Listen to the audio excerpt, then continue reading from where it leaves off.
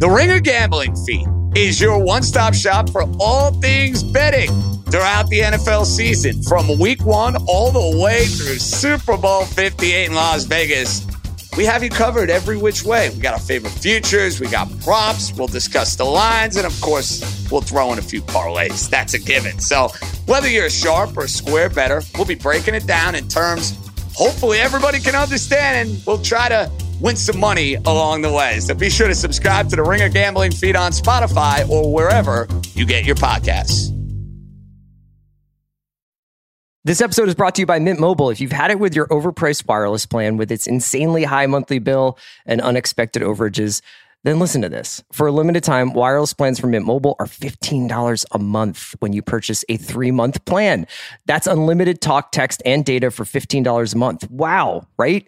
To get this new customer offer, just go to mintmobile.com/watch. That's mintmobile.com/watch. $45 upfront payment required, equivalent to $15 a month. New customers on first 3-month plan only. Speed slower, above 40 gigabytes on unlimited plan. Additional taxes, fees, and restrictions apply. See Mint Mobile for more details. I need support staff to clear the room. Stand up and walk. Now. Hello and welcome to The Watch. My name is Chris Ryan. I am an editor at TheRinger.com, and joining me in the studio, he too was prematurely canceled after losing to Boston. It's Andy Greenwald! Who among us? Andy, what that was fate? going to be just a simple recap day for us here on a Monday on The Watch, a pod that discusses television, film, literature, music, politics, philosophy, right? Infrared cameras pointed at crowds during Beetlejuice productions, the mental acuity of octogenarian politicians. Yeah. So many things we talk about. Beer, airline miles. But today it's about Hollyweird. Oh, okay. And the industry, the business of show. Because not only are we going to talk about Winning Time, its second season finale, it turned into its series finale. Yes. A thing I saw coming. Yeah, you were not on to the be ramparts about this. Not Nostradamus. It is Nostradamus, but I always call it Nostradamus because of Nas's album. Isn't that funny? Did you know the reference when he named the album that? Yeah. Or were you like, that's cool? Yeah. He has a I knew name what now. he was talking about, but I now forget that there was another guy, and I just think it's Nostradamus. Who's more important anyway, to our I daily saw this life? coming. I think there was some hints that they were maybe speeding up the clock on Winning Time a little bit. And this is a really interesting conversation to have, because not only do we have the context of the strike happening while this second season was airing and how the cast of Winning Time was not able to promote it, we've also got kind of a what's up with HBO Sunday nights conversation to have, and we can just talk about what happened in the second season. We're also going to discuss the first episode of the Paramount Plus / BBC show, The Gold. Yeah. First 2 episodes are up on Paramount Plus. We'll just talk about the first one just to give you guys a little bit of a taste. And many people probably are like, sir, yeah, what about episode 2 of Daryl Dixon? Yeah, they probably are. And what do you have to say to them? You could just tell them that I was excited to watch it, but when it comes to reanimated corpses, I spent a lot of time prepping for our conversation about the Frasier reboot. So you can have one or you can have the other. Sure. Yeah. Can't do both. How are you? People might be wondering why I sound like I work at a travel agency in 1985, chain smoking. Greenwald Travel. I got a little cold. Yeah. But I'm here with you. You guys are here. Kaya's saying her immune system is like a steel plate. Yes. After, can we say the joke you said when Kaya came back with a little sniffles? I said, well, Kaya was in Spain. Yeah. And she said, guys, I don't know if I should come in. I have something of a little bit of a cold here. And I was like, are you sure it's not Tapas 19? You fired it off so quick. I'm still laughing about that. So I just want to say... Kaya makes the note. Cut that. Start the podcast 5 minutes in. I just want to say, one of the animating frictions of this podcast, and there are many, between the two of us, is sometimes I want to steer the ferry boat over to Daddington Island. And you're like, absolutely not. No, I don't say that. Here. No, let me just create this Sure. straw man argument. And, generally, I think pretty generally I'm pro having children. I love my children. I would say the one compelling reason to go the other way is what you hear in my voice right now. Because some ardent listeners will know that, I was saying, end of summer, childcare is an issue. Some parents may be, quote unquote, on strike and thus available for all ferrying and caregiving purposes for a while. So school coming back was really a boon. I would like to give the honorary 1984 NBA Finals medal to my older daughter, who made it 36 hours before coming home sick. Uh-huh. And the problem with it was that she came back. It was just a cold. It's not anything 19, nothing serious. But nothing Dr. House needs to look into? No cold towels on the neck. It's not lupus. Okay. Everybody's fine. She's fine in 48 hours. But the problem is that when it's introduced to a home, one then watches it. Just like one of the horror movies I'm too scared to watch, just like make its way through. Yeah, it follows. Then the younger daughter went down. And then here's the you know how like you hear stories about people are like, well, I'm back in person, but maybe I'll wear a mask sometimes. And like everyone else is like, what the fuck's wrong with you? You know what I mean? Because it would be funny if you were, well, go ahead. Imagine that times, like you may think that like red state voters will give you the stink eye for wearing a mask in public. One's own children will have none of it. None of it. In fact, they will become more affectionate. But I was taking the wellness formula. I'm taking the vitamin C. I'm feeling good.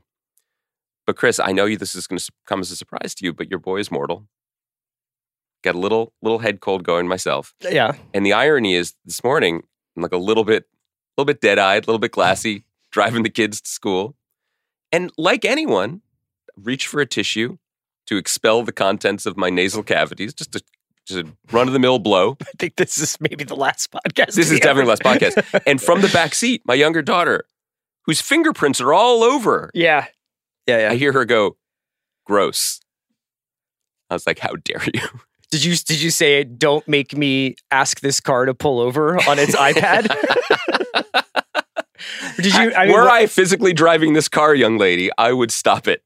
Yeah. You can't do that. You can't do it. You got to take ownership. Why are you telling me this? Tell your daughter. She won't have her call in. She won't let me be as in person with her as you guys are right now. Yeah. So that's where I'm coming with. That's my energy today. I'm okay with you being here. Thank you. Yeah. Kaya is obviously okay with you being here. Yeah. I think you're sicker than I thought you were going to be, but I just won't touch you and we'll just let it rock like that. I'm also trying to talk. My talk angle is like 45 degrees away from your face. I also feel like in LA, frankly, more people than not are basically walking around like Jude Law at the end of Contagion with like the bubble thing on their head. Not in like this isn't like mass commentary. I just think everybody's very sensitive about getting sick because, in New York, you would just be sick from now until June. Yes. Here, it's more like a much more wellness focused culture. That's right. Are you focused on wellness, generally speaking? I try to be, but God, what's that Bugs Bunny meme you sent me once where Bugs Bunny has tattoos and the guns? He's like, Lord, forgive me, I'm about to go back to the old me. That's and me. It's Bugs Bunny holding on two revolvers. That's me with the wellness formula and the green juice, but like hearing the siren call of a little bit of sinus something. Where do you want to start today? I mean, like the winning time thing is fascinating. So obviously, did you have anything else you wanted to get off your heavily congested chest before we? No, the Mucinex is starting to work. So okay, good. Things I can are working. tell. Yeah. Let the takes flow. Winning Time canceled after 2 seasons. The final episode aired last night. It covers the Lakers' loss, so the Boston Celtics in 7 games in the NBA Finals in 1984. And, this episode's wrapping up. You get to the shower scene, Magic, kind of like at this turning point, very Empire Strikes Back, Godfather Part 2. Maybe it's not going to work out. And you're like, okay, next season on... The shower scene. On Winning Time. Like the history of violence shower scene? No. And then you get this sort of upbeat last scene, feeling a little stapled on there between Jeannie and Jerry Buss. A little staple centered on there. And they're like, what would be cool one day is when you take all this over, Jeannie. And she's like, oh, Dad, that won't happen for a long time. End of series. And then we get a series of title cards. And I was like, interesting. And the title cards are like, this is what happened to Magic. This is what happened to Pat Riley. This is what happened to Jerry Buss. This is what happened to Jeannie Buss. This is what happened to Jerry West. And I was like, well, that would be seasons 3 through 8 of Winning Time. And so then, not surprisingly, shortly afterwards, it was announced that HBO would not be, or Max would not be bringing back Winning Time for HBO. season 3. And I think this was something that, while sad and very upsetting for the creators, they seemed to know was probably a likelihood or a possibility. I had mentioned that throughout the season, Jeff Pearlman, the author of the book that Winning Time is based on, had been tweeting, because he was pretty much the only one allowed to kind of actively tweet throughout this season, that they needed help, that they needed viewers, that they needed, audience support. And then more or less exactly when this news dropped, Vulture ran or published an interview with Kevin Messick by Joe Dalian. My essay was forthcoming. And Kevin Messick is the producer, one of the producers of Winning Time, and also has worked on a bunch of HBO stuff. And actually gave he works with Adam McKay. Yeah, fascinating interview about like kind of what they knew when they knew in terms of production and their relationship to HBO and sort of some of the complications and challenges that they had in this second season when it came to promotion and everything like that. So Andy, I guess let's start talking about this first. Well, I suppose the two are intertwined, but do you want to talk about this from a sort of artistic standpoint or from a business standpoint first? Well, I think they're intertwined, right? Like, I think that, first of all, the article you're referencing, the Joe Dalian interview, is really illuminating because I think it speaks to the type of back and forth relationship that talent, that creative side can have with creatively minded executives, and the sort of conversations and collaborations that are rarely covered, but also particularly hard to parse at this moment of extreme strikeage in Hollywood. Mm-hmm. But basically, the implication is that the show was renewed almost as an act of faith because the ratings weren't where anybody wanted them to be in the first season, but they believed in the creatives and they believed in the story. They believed in it because it was literally fact, by the way. They knew pretty much what was going to happen. But that when they were wrapping production in January and even into this first season, there was a lot of transparency, which is something you don't hear a lot about when you read these interviews with creators saying like, well, we delivered the final cuts to Netflix 18 months ago and now it's on, but we don't know anything about who's watching it or when or how or why. And in this interview, a friend of the pod, Casey Bloys, was like, it's still not quite where we want it to be. So they adjusted and they made this tag on ending. I guess they had made 2 cuts. Yeah, I think the first thing was, I think actually the episode that maybe had originally been sent to the press a little while ago. It was sent to critics, yes. Ended with Magic being like, shit, in the yes. shower and being like, we lost Larry Bird. Some of it's on me, blah, blah, blah. Then there was this additional footage that was shot with John C. Reilly and Hadley Robinson. Hadley Robinson, yeah. Where they kind of put a little bit of a friendlier stamp on the end of it. But go ahead. But this is going to loop us back to the creative conversation, but this is the risk you take when you make a show that is so powerfully wedded to actual historical recorded fact, which is even if you give them a heads up, they cannot write an ending to the show that they thought they were making. The show that they thought they were making was going to end, at least, as we've said many times, that in great success, it could have gone into a different dynasty, up to Kobe and Shaq. But look, they put down a marker in the first moments of the pilot that then when they showed actual footage of Magic retiring effective immediately because of his HIV diagnosis. That was the story they were intending to tell with the show. You can't suddenly get there. You can't suddenly say, you can't change history to make all of this happen in 1984. So the best they could do was this sort of very awkward like wink at the future where it's like, guess what? This show about winning in which we've pretty much just won and we're already rich, it's going to keep happening, Gene Bean. Yeah. It's going to keep happening. Everything's going to be great, which, and we can loop it back this way, speaks to what I think was the essential creative misfire of the show and essentially in the second season, which was we all knew this was a As of 3 weeks ago, you were like, I like all the episodes of Winning Time and I would keep watching Winning Time for as long as it was going, right? And I would. Yeah, and I think I was a little bit colder on it than you. Also, 3 weeks ago was the Pat Riley showcase episode. Yes. Also, 3 weeks ago was before Kareem Abdul-Jabbar had his soul saved by a wide-eyed 8-year-old boy with a Herbie Hancock LP saying, sir, please take jazz from me. And Kareem being like, we should play harder for little Timmy, the Herbie Hancock fan. I'm never recovering from that scene. We've said jump the shark for many decades now. I think that here's the thing about this show is that a lot of the stuff that it's sort of why it's illustrative of how hard it is to make shows where the thing that you are making a show about is so well documented. So every time I would come across something in Winning Time that I would be like, does that happen? Or was that created for the show? Or is this what it would like the Ari Grainer, John C. Reilly relationship, the Honey and Jerry's relationship, where kind of suddenly out of nowhere, because they've kind of gone forward, they leap forward in time. She's like furious at him and is like, I'm leaving you. You lied to me about this other wife. Now, that is a lawsuit that had been brought against Jerry Buss. It happened in 1983. Right. And that was settled for an undisclosed amount of money. And it was with this woman named Puppy, or nicknamed Puppy. I don't really remember what her real name is. It was the LA Times article I was reading. And then I think that the lawyer featured in this case, who seems, they kind of make a point of being like, it's Marvin Mitchelson. Yeah. He also, I think, sues Buss again, or maybe they conflate the two, or they compress the two suits. But Buss was getting sued a lot. Yeah. Buss was getting like in trouble for fraud or charged with fraud, not by the government, but like different people were kind of like trying to get a piece of the pie. And I think he had some dealings that were wild. And I think in the case, if you had made this show and it was the Buss family, you could kind of spend more time with that and explain it, maybe get into the pathology of this guy who was sort of playing fast and loose with accounting, maybe to keep up with the explosion of the modern NBA, which he was sort of responsible for lighting the fuse of. Or you could tell any number of stories. To try and tell all the stories at once was so ambitious. Yes. So ambitious, and it was so difficult.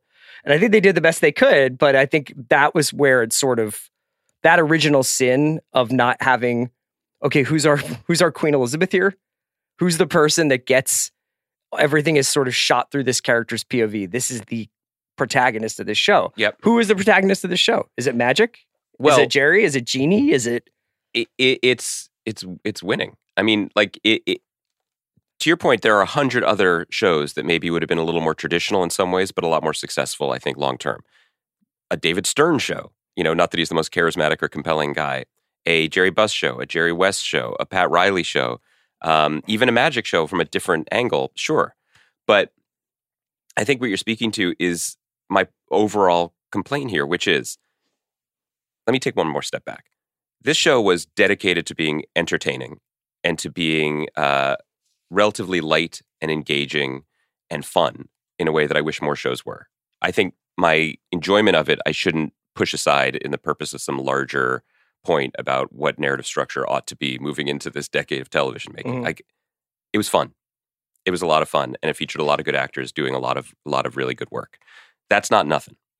But I think that the original sin, or at least the original sin that was baked into the show, but they managed to avoid for the first season's worth, was that this ultimately was just a basketball show. And it was never more so than it was in this now unintentional series finale, which was just watching fake Celtics and fake Lakers play basketball with some incredibly well-timed conversations and speeches in between them. Mm-hmm. That was never the show's strength, I don't think. And it also does not make sense as an HBO long-running series. Again, you watch that pilot and you're like, oh, this is going to be about the birth of a culture, of a massive entity in our lives where sports and culture, maybe not always in a website, but just largely are one thing. Yeah. The way we talk about them, the way we cover them, the way we reward people for participating in them. And it's going to look at something that was very famous and look at it a little bit crossways. Like, well, maybe he wasn't always a hero, or maybe things were a little bit more down and dirty than the official record or the Sports Illustrated stories at the Times would have had us believe. Or maybe there's something we can learn about our current moment by watching Magic's journey. Mm-hmm. And by the end, they're just playing basketball. And it's about like, hey, you're not playing with joy. And Larry Bird's mother's like, I like watching people who play with joy. And Larry Bird is a serial killer, apparently. Right. Like, that was a very That odd... is true. I agree. Not literally, but like there aren't a lot of that. And then Larry Bird came and really picked me up in a moment when I was down. That's true.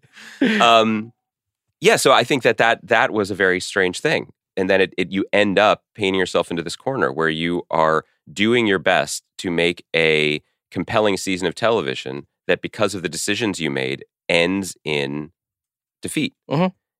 And to be able to write the larger story that you want to write, you have to have another season.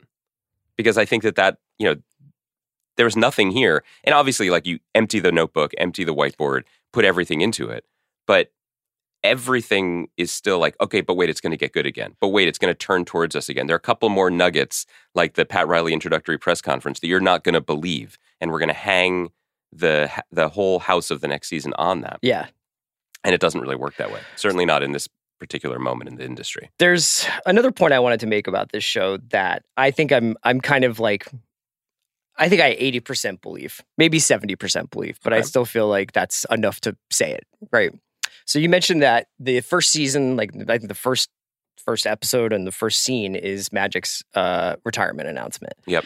And there is a sense because of that announcement and then what you see in the first few episodes especially, which is like incredibly bacchanalian, like 80s drugs, sex, partying, money's flowing from everywhere kind of like feel, that moment is going to be the bookend to this kind of crazy period of people's life, and then the bill comes due. And, without talking, I'm not talking about it kind of personally for Magic. I'm talking about it more as like a kind of thematically for the 80s and for this group of people. And one of the things that I think drew criticism in the first season that I was actually like, hell yeah, guys, like this is kind of interesting, is its willingness to lampoon, caricaturize, or maybe even show people who are very public figures still to this day in unflattering lights. And obviously the Jerry West character played by Jason Clarke is one of the most notable ones because that had the most sort of public backlash where people are like, that is not Jerry West. Even Jerry West saying, that's not me. That's not what I was like. That was kind of, to me, like a little bit of a braver show that first season, and especially those early episodes where you just kind of felt like you were watching a little bit more of a Bright Lights Big City version of Winning Time. Now, I will note that in the interview that Kevin Messick did with Joe Adalian, he mentions sort of like in this second season that Jeannie Buss became more fond of the show. And this was reflected in interviews she'd been doing as well. Yes. And that she has kind of since, whereas first I think the NBA and the Lakers organization and Magic Johnson and a bunch of people were like, kind of turned their back on the show, if not publicly like criticized it. Jeannie started talking about it affectionately as a time capsule of her relationship with her father and the way it kind of showed the Lakers and how they built what they built. And she did like the official podcast, and she's done more, I think, promotional work over the last couple of weeks about the show than she ever had in the past, or ever, it was even suggested. Now, it's kind of funny. When I was at a Lakers game last year, and John C. Reilly was like at the game and like kind of sitting courtside, and I was sort of like, this is interesting. I wonder if this is almost like publicly we're saying we don't like this, but like privately, it's kind of cool that there's an HBO show about our franchise. And the life imitates art. John C. Reilly is getting really good seats at Lakers games at like a big game, and he's featured and everything. Anyway, it isn't a conspiracy theory, but I do think that it's tough to make a show in the town about the people that you're making a show about. And eventually, like, you kind of become a little bit closer to the subject matter. And I wouldn't say that this season pulled any punches, but I think it certainly softened the focus a little bit about, like, Jerry Buss is not presented as like world's greatest dad in the first season, Well, two things. I'll be conspiracy Bill for a second if you want. Yeah. Did you notice who played Kareem Abdul-Jabbar's agent in the Herbie Hancock Jay episode? Moore. Yeah. Comedian and actor Jay Moore, who is the paramour of Jeannie Buss. Okay. Yeah. Interesting. Yeah. I'm just saying, like, sometimes coincidences happen. Sometimes you hire the best person available for the job. And sometimes you hire Nathaniel Hackett to be your offensive coordinator just because you love the way he schemes it up. And Mike, wait, then Aaron Rodgers is traded to your team? I mean, that's just that's just great for everyone, right? Right. It just works out that way. What you're speaking to, look, whether they pulled punches and softened things for political reasons or access reasons, who knows? And it ultimately doesn't matter. The show is now done. But the result on the screen, I think, is what robbed Winning Time of its purpose in the second season, which is to say the show just profoundly had a hero problem. Now, I've said many times in the podcast, many people who talk about TV talk about this. Over time, serialized TV has a flattening effect on friction. Your characters on the screen become your pals in the story, and you root for them, and you want them to succeed no matter what, and the writers become fond of them too and writing towards things. That's inevitable. Mm-hmm. But to end up in a place, not just at the end of the second season, but pretty much from the beginning of the second season, where our orientation points are, why can't Magic just be great? Why can't they just let him be great? And boy, Dr. Jerry Buss just really wants to win in an unconventional style, and he should sure hope he gets one over on that mean Red Auerbach. Or that Jeannie Buss is just a feminist icon waiting to be recognized and noticed. It's soft. It's just soft, And I feel for the creators who are hamstrung by the facts. And so when you're hamstrung by the public record, you can't take big swings in every scene you come into. I understand why the walls close in so that the scenes become these kind of, pep talks constantly. It's just like, I see your greatness, be greater. Or you're doing it this way, but I believe in you to do it the other way. Or everyone yells at Jerry, and we linger on Jerry's hangdog expression, and we are, I guess, the camera is suggesting that we should be feeling for him.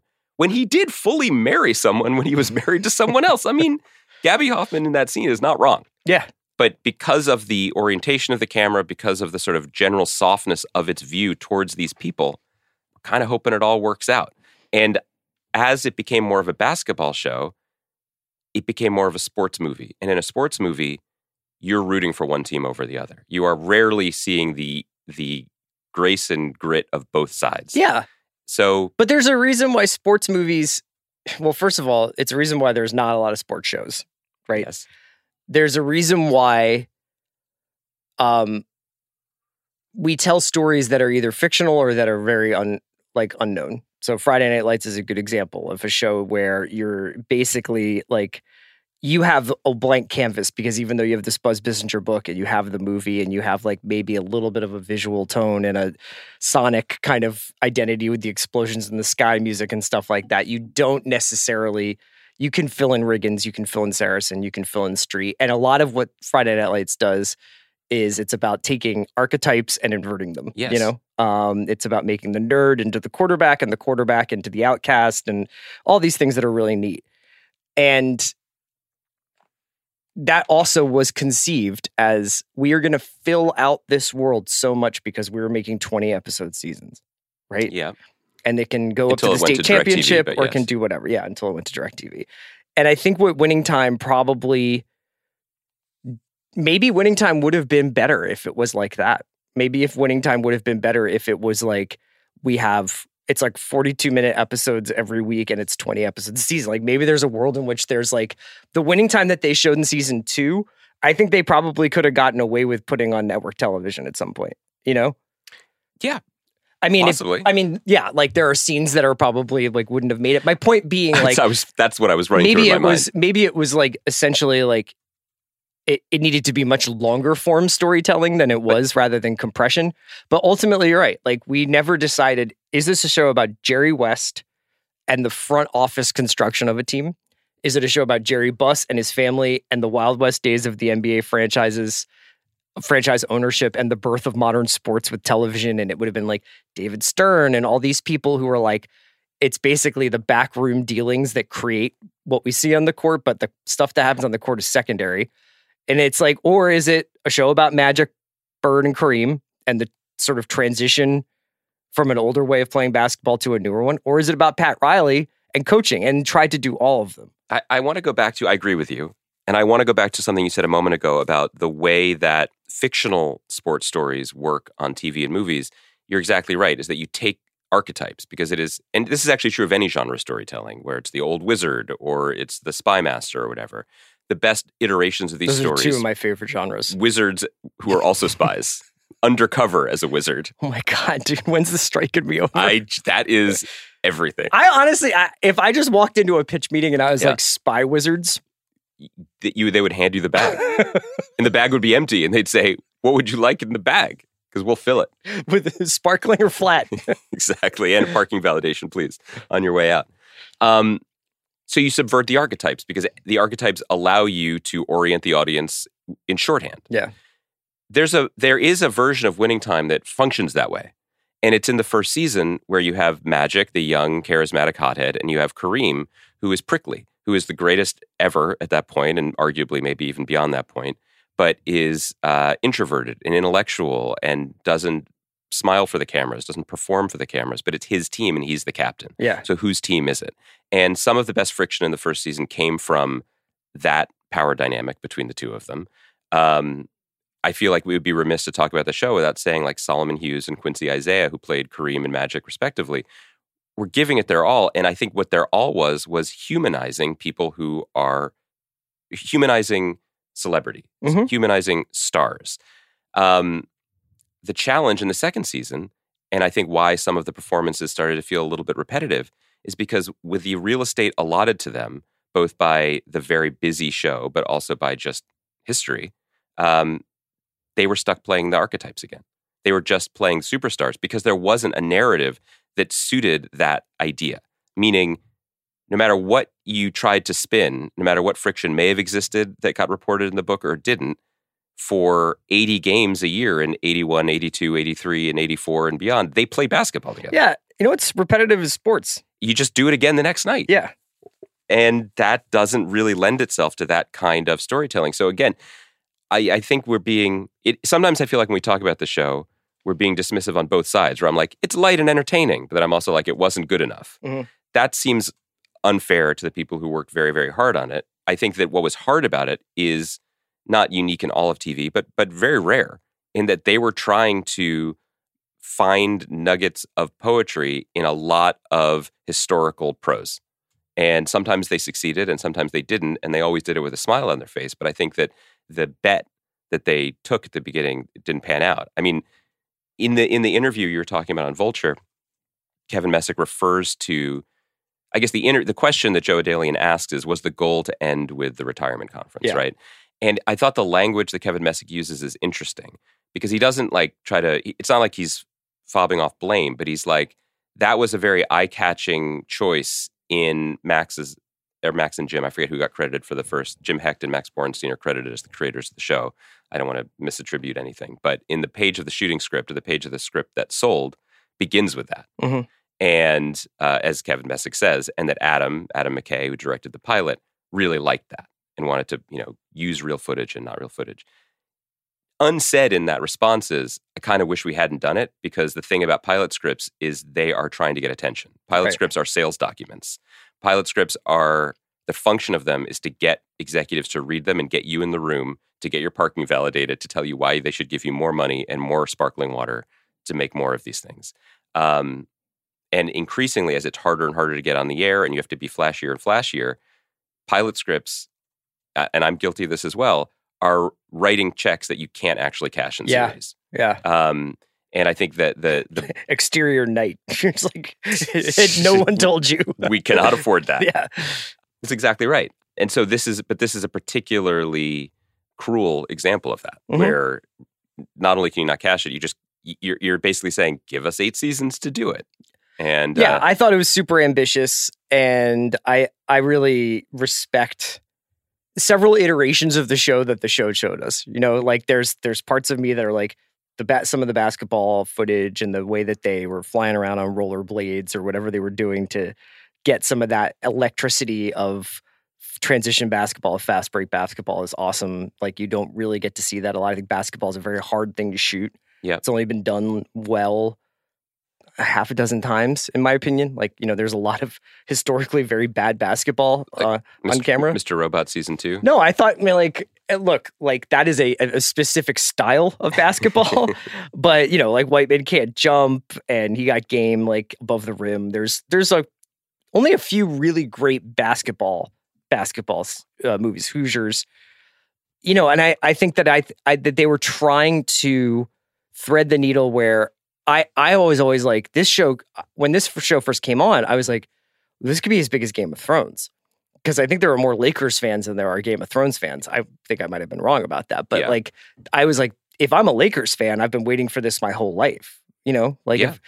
I think you and I would be just as guilty of it if they were like, we're going to do Buddy Ryan era Eagles, or we're going to do Mike Schmidt, Pete Rose Phillies, or we're going to do Chase Utley and Jimmy Rollins Phillies, or something like that. Like, I think you would have been pretty into it. We'll see how our listeners respond when we take all of October to just break down each frame of Kelsey on Amazon Prime. But I think it wound up being too many things to too many people, or trying to be too many things to too many people. And I do wonder whether in the second season it started to try and be too much to some of the people that were actually in the show. I agree. I think it's worth, just on the creative side, I don't know if there's anything else to say about the HBO piece of it, but there is, yeah. John C. Reilly and Adrian Brody, incredible. Incredible. Like, John C. Reilly is somehow, I think, still underrated because he's also very choosy about what he does. He's one of the best actors working, and took a part that, as we've just said moments ago, was kind of the hero of the show, but he kind of just disappeared into it and gave it his all in a way that really anchored it. I thought Adrian Brody was incredible in the show throughout. As hard as it is to capture actual sports on camera, I think it's even harder for actors to actually have the kind of impassioned gravitas in the moment of lunatic sports coaches, you know, like Pacino, I guess, Hackman, these guys. I mean, there's a long history of it. Yeah. But something about the way Brody, even just in this finale, plays the anger of that scene and then is trashing his office, and none of it is mannered somehow. Somehow he's actually in that room. I don't know, imagine what it was like. I don't know if it was methody or weird, but like, he's fully on one. You know what the other thing about the Pat performance. character is, he actually got a transformation. He had an arc, yeah. That's true. You know, he's brought in as a guy good who's point. like barely hanging on to the game, like is like, you know, doing color with Chick Hearn, and is kind of just by his fingernails still in basketball, living out by the beach with Chris, and is just kind of like hanging on. And then over time becomes an assistant, becomes a trusted assistant, becomes an assistant that Paul Westhead's wary of, winds up almost accidentally getting the job because Jerry Buss tries to give it to Jerry West and Pat Riley at the same time. And then they kind of skip ahead past, I'm slicking my hair back and wearing Armani. It was in a montage. Yeah. So despite that, I still think that the Riley character got a transformation. And it's one that I think was probably like forced sometimes, when you joked about like Kareem gets the records and decides that like he loves LA and he wants to be like more outgoing and play for the right reasons or whatever. Like, I'm sure there's some truth to that. And I also think that it would have been nice if you'd made a Kareem show, you might have gotten a little bit more of an arc there. I think going to the HBO part of it, like the bigger caveat here is there's so much uncertainty, even beyond the labor issues that are still currently at play, that it's very hard to take any of the networks or streamers and say, like, what's going on here, or what's their plan, or what is service X anymore in this year of our Lord, whatever. I think that from our perspective on this podcast, we were in agreement about the growth potential for this, which is to say, like, if everyone's making cheeseburgers and Netflix is making gourmet cheeseburgers, then can HBO win by making, do you remember the Danielle Boulud burger in New York, where he was just like, I will serve a burger, but it is made of like unicorn meat, and on the inside it's dripping with liquid foie gras. Yeah. And it's like, it's a $36. What's the La Pat LaFrida burger that's like dry aged? At the Minetta Tavern. Is it at Minetta? People love that. I mean, Pat LaFrida makes he's a beef supplier. Yeah. He's not in the back like cooking up the medicine. You know what I mean? My main thing about I didn't know I was sitting here with the David Halberstrom of fucking hamburgers. I'm so excited we're talking about this because I got nothing else today. My favorite thing about my memory of this like very expensive hamburger is I remember reading in the, it was like $29 for a hamburger. Yeah. I'm like, great, sign me up. Like, that's how much it costs for a smash burger at Silver Lake. I know. Like, look how far we done fell. Anyway. What was I looking at the other day? Oh, I came across a $27 salmon bowl this weekend. Yeah. That and it was just the bowl to put the grains in, you mean? Like the salmon reads to you. The salmon. No, it's just like, I was just like, oh, a salmon bowl. And then I panned right. It said 27. Did you just chuckle? I chuckled softly to myself and said, too bad I've driven all the way over here and I have to go to fucking lunch. I'm just so hungry. Yeah, it's broken out here. But I think that the HBO gamble with shows like with this, to a degree, The Last of Us, which I know will get some pushback. I don't mean this in a quality through a quality lens. Even The Gilded Age, right?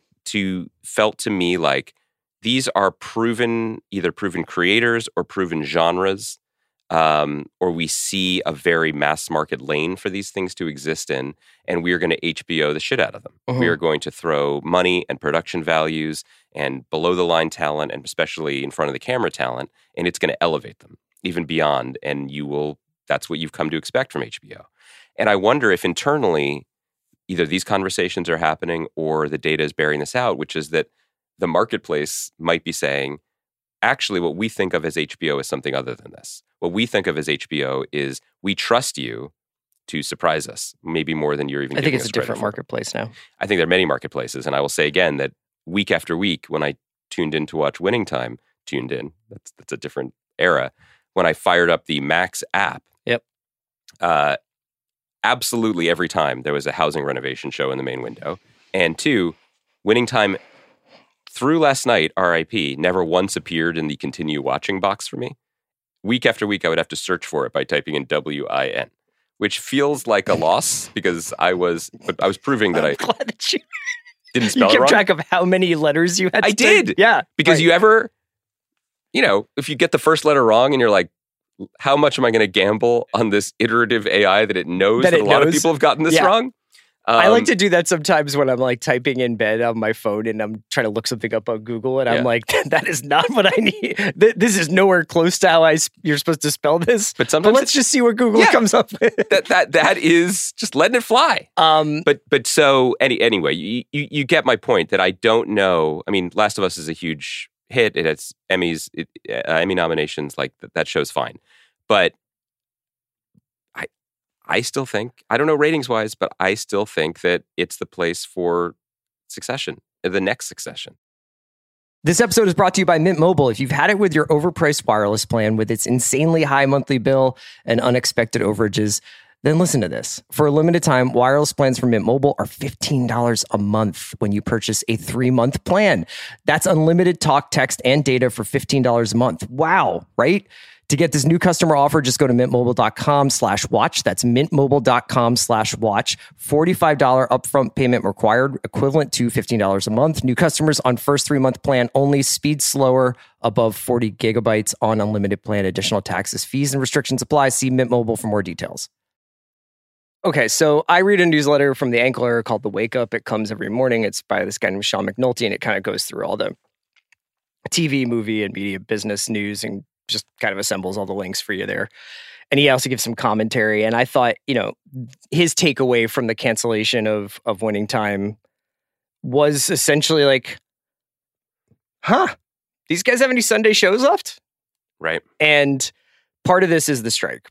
So I think loosely, True Detective would have been airing in a couple of weeks, right? I think it probably would have been October-ish. I think our original sense of the new season of True Detective that we're both excited to check out was that it was slated to premiere this year, October. It's now been pushed into January. Yes. Hard not to think that that's strike related. Yes. Spread out the content. And then after that, so typically what happens is HBO has a show. It goes on Sundays. Sometimes they have 2 on Sundays. Even if it's like people watch it whenever they do. I think even Kevin Messick mentions in the Joe Adalian interview, he's like, Sunday nights were like the smallest percentage of our actual watch time. We've heard that elsewhere as well. And I think that that's probably indicative of changing behaviors. It's also football is on now. So it's like, I think people spend a lot of time watching NFL like on Sundays and maybe watch the shows that they might watch on a Sunday, they might watch on a Monday. But this is among the first times that I can remember where I literally can't answer the question, what's going to be the next big HBO show that's a Sunday night show? Now, we should be careful when we say, because the best shows still not just from HBO, but from anywhere, tend to surprise us. Yeah, and of come out course. nowhere. And I'm sure that there's HBO stuff coming that I don't like have at the fingertips. I like Gilded Age. I watch it. Like I'm excited for that to come back. That's coming back soon.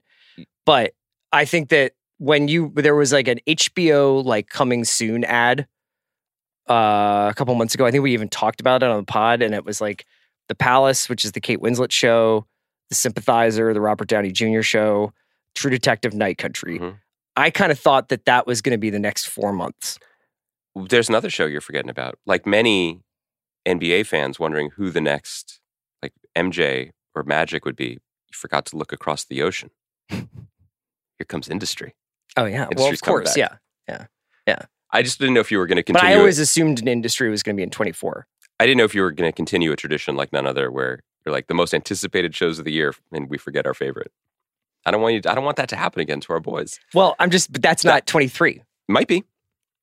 You think Conrad and Mickey are like, what? No, I think genuinely, I'm not breaking news. I've not talked to Conrad or Mickey about this, but I think any show that is stayed in production during this time, because they are not Writers Guild or SAG related, an international show, has a very good chance of premiering early. Yeah. And a very good chance of having a shockingly reduced post time that they expected. Right. I don't know if that's happening to Industry. Okay. But I would not be surprised. Anyway, I can't wait to get some messages from them being like, mate, question mark. But yeah, I think it's possible. Okay. But yeah, I'm not doing the is HBO in trouble thing. I'm not either. I'm just doing the like, But this I'll is a say very this. complicated time. I think they had like an obvious, Casey talked when he came on the show about the plans, plan A, plan B, plan, and he's got his sort of vision for how the next 18 months works, or the next 2 years works, the next 4 years work. And I'm just saying, like, this is now the strike, different shows ending, Barry and Succession ending. Like we just got through a Righteous Gemstone season, like that won't be back for another year or whatever. Like it's starting to be like, okay, I'm not quite sure how the end of the year works out here. And here's what I'll say. People can rightly or wrongly think that we're more, we're biased towards HBO or towards certain other networks.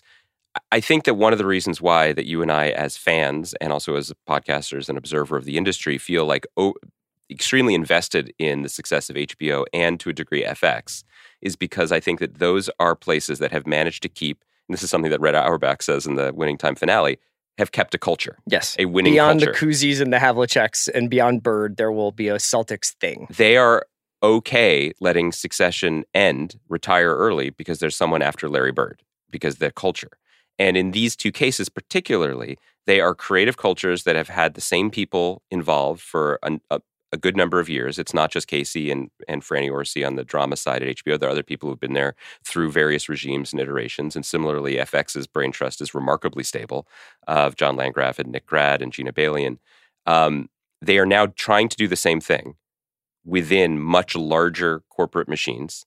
Zaslav and Warner Brothers Discovery for HBO, Disney for Fox, and at a time when there's very different expectations of profits and delivery and consistency. Mm-hmm. This is the same industry that is much happier with a DCU release schedule across a decade with no actual movies in it. Just like we know we're going to have something there. So in that culture, or in that culture, in that moment, how do you also discover, develop, and protect the bear? How do you do that? And I think that's one of the hedges that you may take against that. And again, I'm not saying there's no quality involved in these decision makings, nor am I saying that there aren't committed creative executives at Amazon and Peacock and all of the other places we're not talking about. But how do you maintain that very idiosyncratic, individualistic, the best shows really come out of nowhere, while also giving cover for yourself by having a Walking Dead or a Last of Us or a Game of Thrones, having a big budget hit to sort of paper over the potentially unpredictable inconsistencies of a more creative project. Yeah. I mean, I think that it's not like I have any corporate allegiance to any of these places, but just like people listening to this podcast, I need curatorial help. Like, I don't want to watch every single thing that gets put on the air to see if it's okay. I would like groups of smart people to be like, we really worked on these scripts. Like, we think that if you liked these previous 3 shows, you'll like this next one.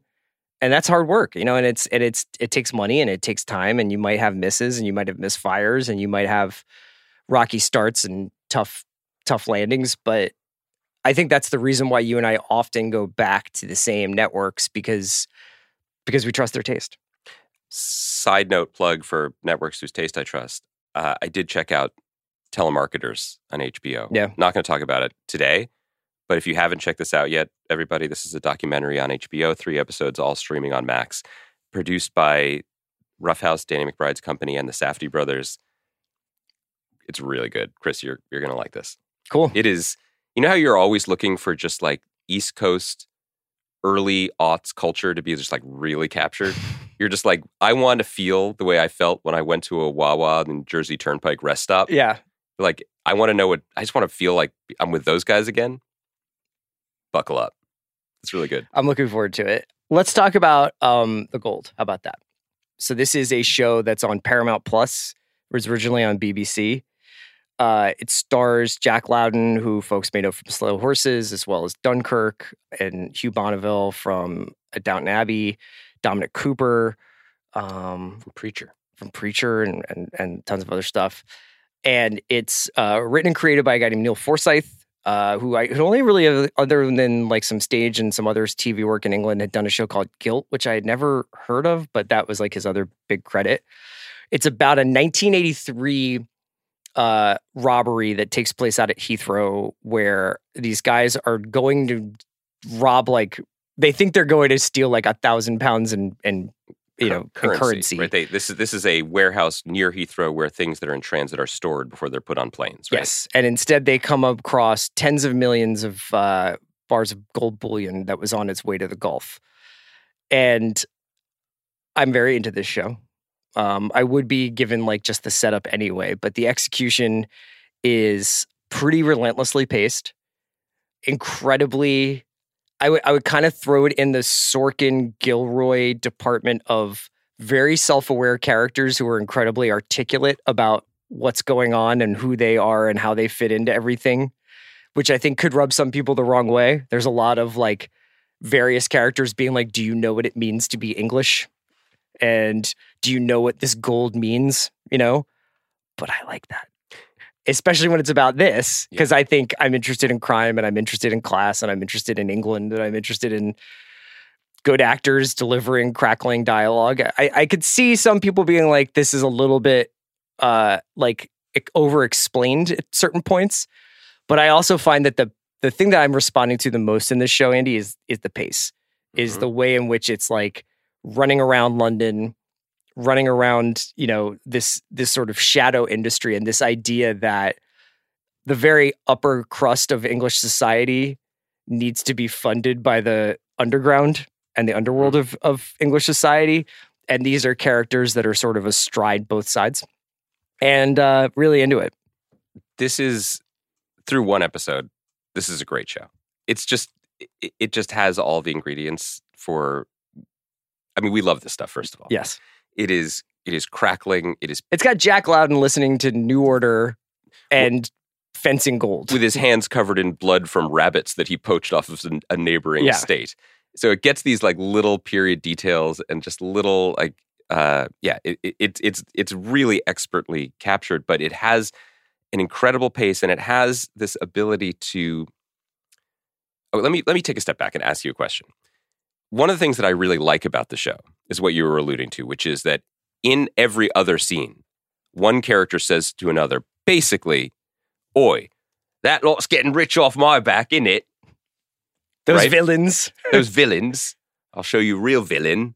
Like, that's what they say to each other. Do you think that if the show was set in, like, Pasadena, and a bunch of people were like, there's inequality in this country, and I'm going to redistribute it fairly this time, but with me on top, we would be, like, bumping against it? Sure. Is it and I'm fine with this, but sometimes I do wonder if it's, we use this example constantly, but, like, when The Wire was talking about drug dealers, we were like, nothing's ever been more accurate. It got to, like, the school system, we're like, wow, teachers are heroes. Then it got to journalists, and we were like, really? Are you sure? Is there that element of it? Because I don't mind, but that was the only bump potentially in the series, which is like, I believe, and again, I could be wrong, but in my memory of watching the first episode, this is not a spoiler, it does end with like Jack Loudon like on a wireless phone being like, "Oh, I'm fit to be king, mate," and like stares at him. He basically he gets a call from the guy. So we'll lightly spoil the first episode, which I don't think is near spoiling the series. Again, it's about, unlike Winning Time, it is about history, but it's a history we don't really know. And it is fictionalizing it and conflating things and absolutely taking liberties to tell this story dramatically the way it wants to. Right. So it starts with this robbery at Heathrow, and the character Mickey McAvoy, played by Adam Negatis, is quite good, actually, although distractingly looks a lot like Jack Loudon when you're watching it. You're like, is Jack Loudon playing twins? And it's not. It's another guy. But he essentially is put in jail quickly. He was one of our firefighter buddies in Chernobyl. Did you know that? That's where I recognized him from. Oh, man. The British. Also good at being Russian, you know? Incredible. So he gets nicked at the end by Hugh Bonneville, who's sort of this master police officer. And he makes a phone call to Jack Loudon's this character Kenny, who's like the fence. He's the guy who's going to take all this gold and redistribute it into the market to clean it, to launder the money. And immediately, the thing that Andy is referring to is they have this sort of impromptu phone call, and Kenny is ready with a long anecdote about English history and about what happens when guys like him become king and how they get scared off by their own power. Here's the thing, though. What are we watching TV for, really? Right. Like, there is a type of knee-jerk criticism, and when it's done badly, it's really bad. But, like, there's a type of writing that privileges not reality, but economy, where someone asks a question and another character answers the question, and then we move on to the next scene. And then there's another type of writing for the screen where a character asks a question and the character listens to the question, takes a long pause, takes an elaborate drag off of a fake cigarette, stubs it out, looks off out through a grimy window into the gray English morning, and gives a long monologue about how they grew up and the way dogs were treated there. Okay, I like the second version more. Yeah. Like, I'm fine with that. I'm fine with the heightened theatricality. Similarly, this has what I was trying to say at the beginning was that it does have this kind of special sauce of, it's a bang-bang procedural where we meet the cops, we meet the robbers, we get the lay of the land, we get the stakes. That's fine. But there's enough extra mustard slathered on everything to elevate it. Not just because they have found that Neil Forsyth chose a historical thing that does have larger significance. As one of the characters says, this is not Cops and Robbers and Fly-In Squad, which is a dope name for a division of the police force, and I can't believe it's not a splinter rap group from New York, 2000s.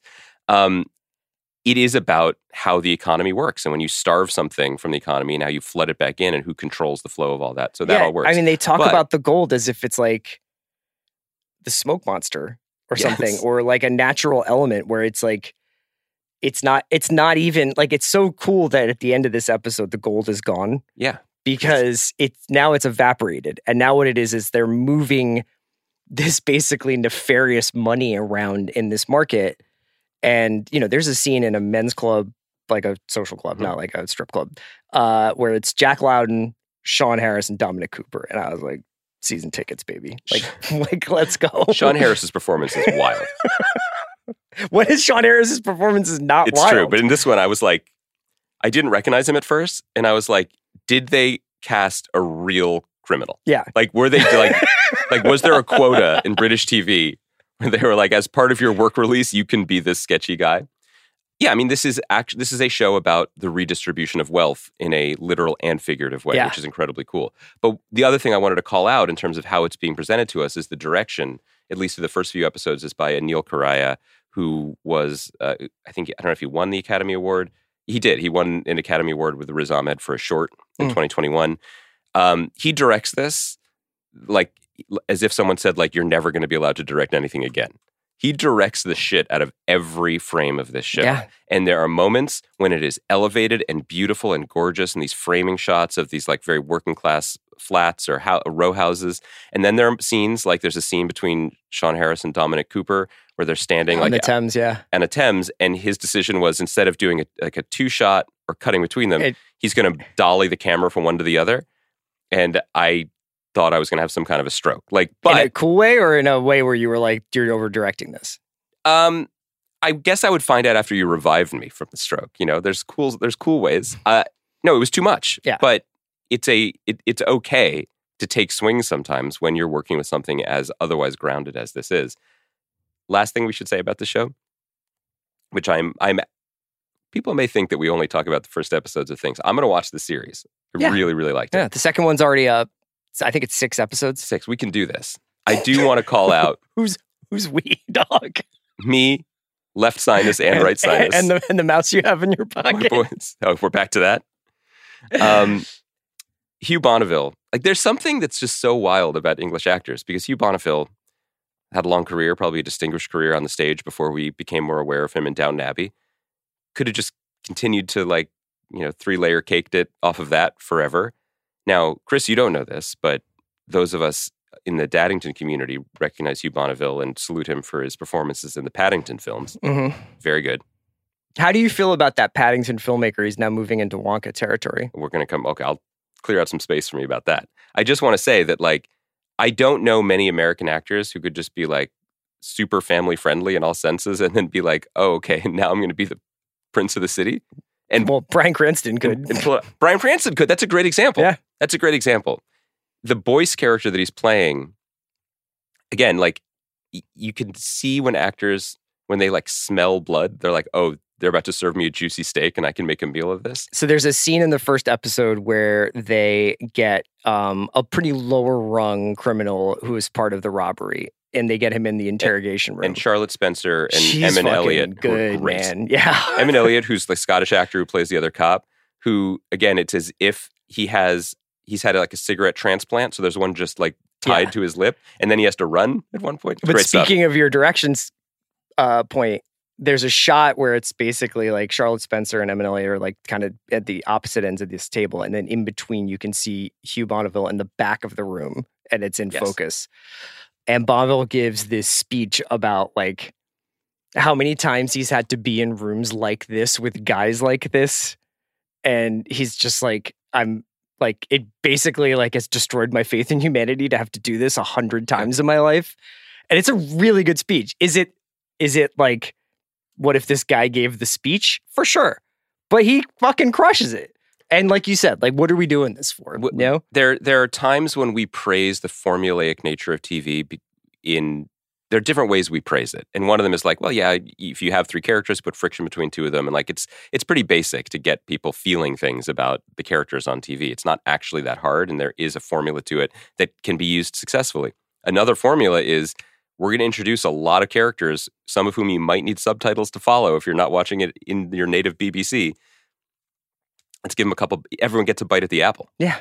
It's much like how if he didn't get any touches in week 1, you script some passes to Dallas Goedert at the beginning of week 2. I have one more question for you, very specifically oriented towards you. About the way we use tight ends. How did you feel about the scene where Dominic Cooper is dining with his in-laws? Yes. And his father-in-law takes a shot at him for liking gauche New World wines as a California wine connoisseur. Well, he says, bring something French. Yeah. Right? How do you feel as a guy who's just like, I love an oaky, buttery Chard? I'm not that guy. I love what Northern California, what Gavin Newsom hath brought. You can't talk like this. First of all, not a fan of Plump Jack, his winery. Second. Does he have a winery? Yeah, Plump Jack. Should he be president? What do you think? What do I think right now? Yeah, come on. What do you think? Fine. Okay. Yeah? Sure. You think he'd make it? Like, do you think that he would get through the French Laundry part? And he dated Kimberly Guilfoyle, like, right? Would he get the French Laundry vote? No. What do you mean? I mean, do you think that people would be like, French Laundry? Chris, no thanks. Do you know who's running for president? This is a weirdly high-minded... I like a candidate who is untouched by scandal. I'm sorry. I only have a few minutes because the performance of Beetlejuice is wrapping up. I got to get back in there. I can't believe you're turning this wine question to me when everyone listening knows that now you have some of that dog in you. And that dog is D.O.G, drops of God. Oh, yeah, sure. So I will say that I am a passionate fan of all good wine, like Alexandre Leger, the deceased expert in Drops of God, the Apple TV Plus series that I'm going to put another plug in for now. I see the value in making wines the right way anywhere in the world. Great wine can come from anywhere. But as I have gotten older, I'm a little less Dominic Cooper and more his father-in-law. You know, like that's fun In lots of ways. in so many ways. In the sense that like that's fun that they're doing it this way and like skin contact and maybe it's not refined and that's very bold. Uh-huh.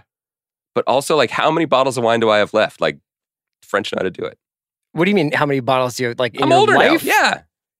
I like I'm also, and this is You're not going to go California sober on me, are you? Oh God, no. I can't live like that. I'm just saying, especially in this $39 smash burger economy. Yeah, I know. I'm like, oh, okay, so this is a picture of the guy and his wife And who you don't made have this wine. you don't have those Drew Barrymore their- checks coming in No. anymore. you with know? their like they made it with their feet, you know, in Santa Clara, which is traditionally not where you grow the Trousseau grape, but like they're passionate about it and like this is a picture of their kids. I'm like, good for you. Like we're all trying to make it. Yeah. But also this motherfucker's family's been doing this for 400 years and I can count on it. Yeah. You know? Yeah. Maybe when they say people become more conservative in their old age, they just mean in terms of wine. So you are committing now, Okay. as we sit here, to watch the rest of the Gold, and we'll talk about it. I hope people enjoy it. I hope people check it out because we're going to talk about it. Yeah. And we can toast the finale over just a really angular and compelling bottle of New World wine. Oh, Greenwald. Thursday Yeah. on our show, we'll talk about reservation dogs. We'll talk about telemarketers. We might even maybe we'll go back to France for Daryl Dixon. Who knows? Who can say, right? I'd be excited too. I'm a little disappointed because I thought we were doing a full Jennifer Hudson show season preview on Thursday, but unfortunately now we won't be able to do that. And Bill Maher also pausing. Yeah, what a snowflake, Because right? he said he has hopes that the strike is in its final days, or at least that there's talks, right? I did get, as we were recording, now you guys know that unlike Chris, I rarely look at email while recording. I don't look at my email while we record. I look at Twitter. It's much healthier. I got an update this morning, Monday morning, from the WGA saying there's now a confirmed meet on Wednesday. I mean, what if they were like, don't go buying any $27 hamburgers anytime. Stay hungry, my friends. Andy, do you know who produced this episode of The Watch? I sure do. Immune System of Steel, Kaya McMullen. Kaya is right McMullen here. produced our episode today, as she does, I would say 99.5% of our episodes when she's not in Spain. You know? Right. I mean, figuratively or literally. We'll be back on Thursday. Who knows what will happen between now and then? Thanks for putting up with this voice today. I don't mind. I can't stand. I'm an audiophile. I'm still an East Coast guy at heart. This makes it like that. I sound like literally the Gorton's fisherman. It's making you feel at home. Talk to you soon.